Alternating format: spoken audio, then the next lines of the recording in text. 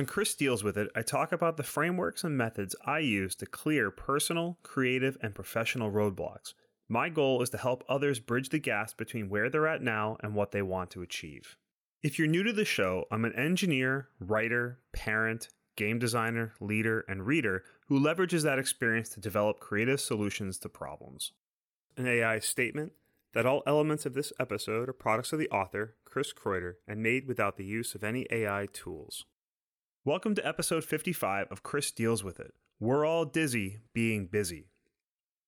So I've been struggling to wrap my head around busyness. It seems unavoidable in our current culture. Everyone seems overworked, they're stressed out, to the point where they're virtue signaling about how much is on their plates. This is a problem, and one that I can likely only solve for myself.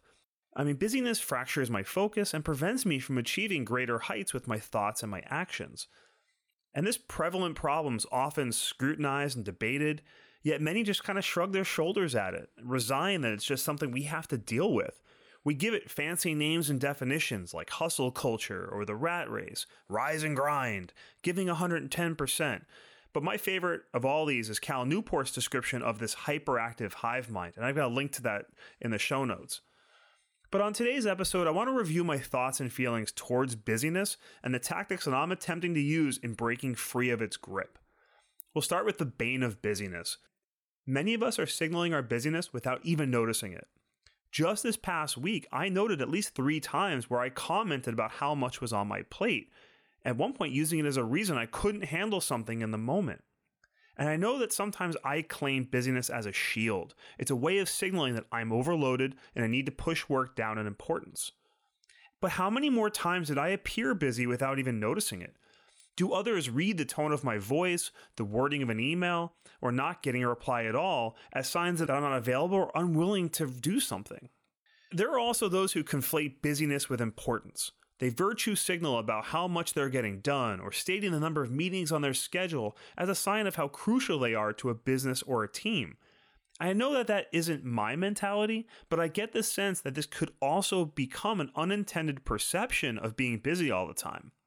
And all this busyness does come with real physical and emotional impacts. There's the stress and anxiety of trying to keep many plates in the air, to not be seen as failing in any area. There's fractured attention, making it hard to focus on the truly important work. It's the inability to get the actual work done during work hours, or in other words, overwork. Even if we don't work on our off time, the background hum of how busy we are in the day job can overshadow time with family and friends. It can leave us with little downtime to consider alternative options and novel solutions to the important problems. And it can create blind spots to areas that could become problems, or risks, or even opportunities. So breaking this pattern, let's consider the ability we have as individuals in 2024, how the pace of life has increased throughout human development, the sheer amount of options that we have, the vehicle of both tasks and transportation, the distances we can travel with them, the variety of things that we can do. On the time scale of humanity, my 40 plus years is a tiny little blip, yet within that lifespan, email has become commonplace. And as a workflow, email makes no sense. Would any of us sign up for it if given a chance to magically change how we work? Now, no doubt that modern technology has a ton of advantages, but we were still able to get a lot of things done before computer systems, email inboxes, Zoom meetings, and cell phones invaded our offices. And it's worth taking a moment to note how lucky we are to be able to be busy. Our lives have increased in comfort so much that many humans can make themselves busy sitting in comfortable offices, sipping tea, and clacking little plastic keys to make a living. That's pretty amazing. And I know I'm oversimplifying here, but I do feel fortunate that much of what I do doesn't come with real physical risks. And yet, I desire to break this pattern of busyness. For me, this means doing less things, freeing up time for what really matters. Which means I have to identify what does matter. If everything is important, nothing is. I have to reduce context switching. Bouncing from task to task puts too much in our working memory. It prevents us from deeper thought and action. It's like driving a powerful sports car through a busy city. The constant stops and starts and changing of lanes makes it impossible to achieve our top speed and maintain momentum. I have to stop feeding this mentality of busyness. And where I can, actively work to create an environment that doesn't allow it to thrive for others. This means being mindful of what and how much I delegate, maintaining an awareness of workloads, mental health, processes, and creating space for good ideas and solutions to develop. And also, it's unplugging. It's a choice we can make, yet one that's become so difficult for many that some countries have to actively pass legislation to give people the right to do it. You have the ability to set realistic boundaries for your job. These boundaries can shift as you gain experience, go through life and family changes, adjust to health needs, change employers, etc. So let's go from strategy to tactics. If being aware of busyness is the first step, and identifying strategies to break its hold the second, then the third is identifying the tactics at my disposal. Number 1, say no. I don't have to take on every task given or offered to me. Likewise, I don't have to jump on every creative idea that pops into my own head.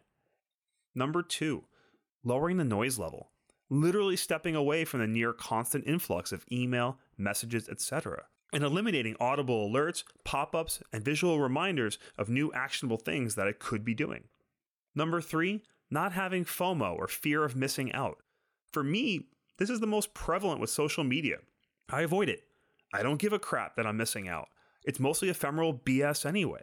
This can also extend to not feeling excluded or unimportant by not being invited to a meeting, or living in constant fear I'm going to miss something important if I step away from an inbox or a phone.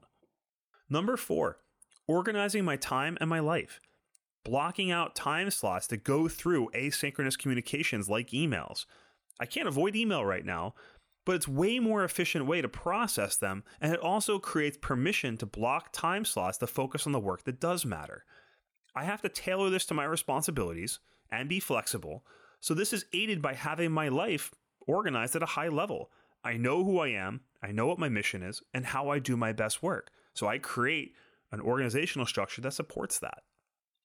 Number 5, open up my calendar. I leave downtime in there, opportunities to check in with people, be approachable. Number 6, being clear with others about my choices and boundaries.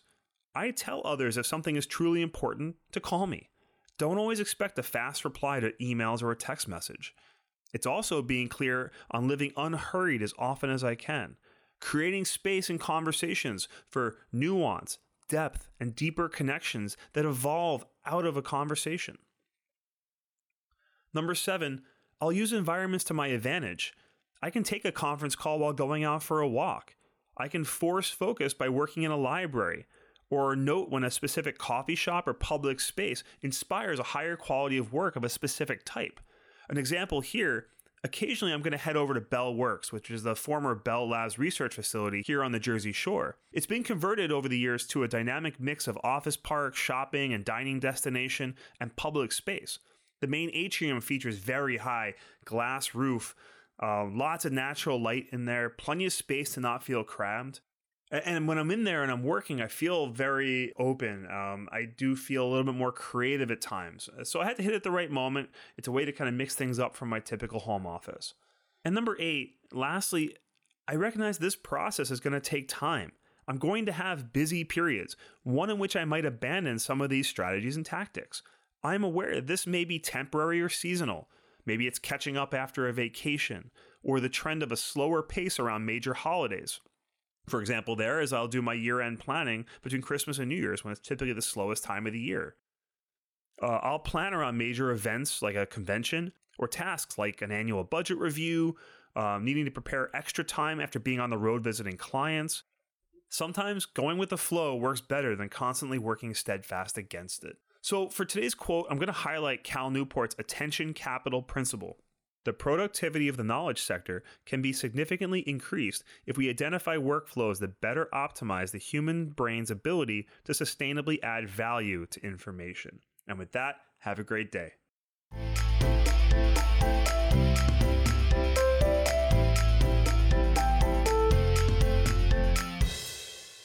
If you feel that Chris dealt with it, I'd appreciate your support of the show by sharing it with someone who might benefit.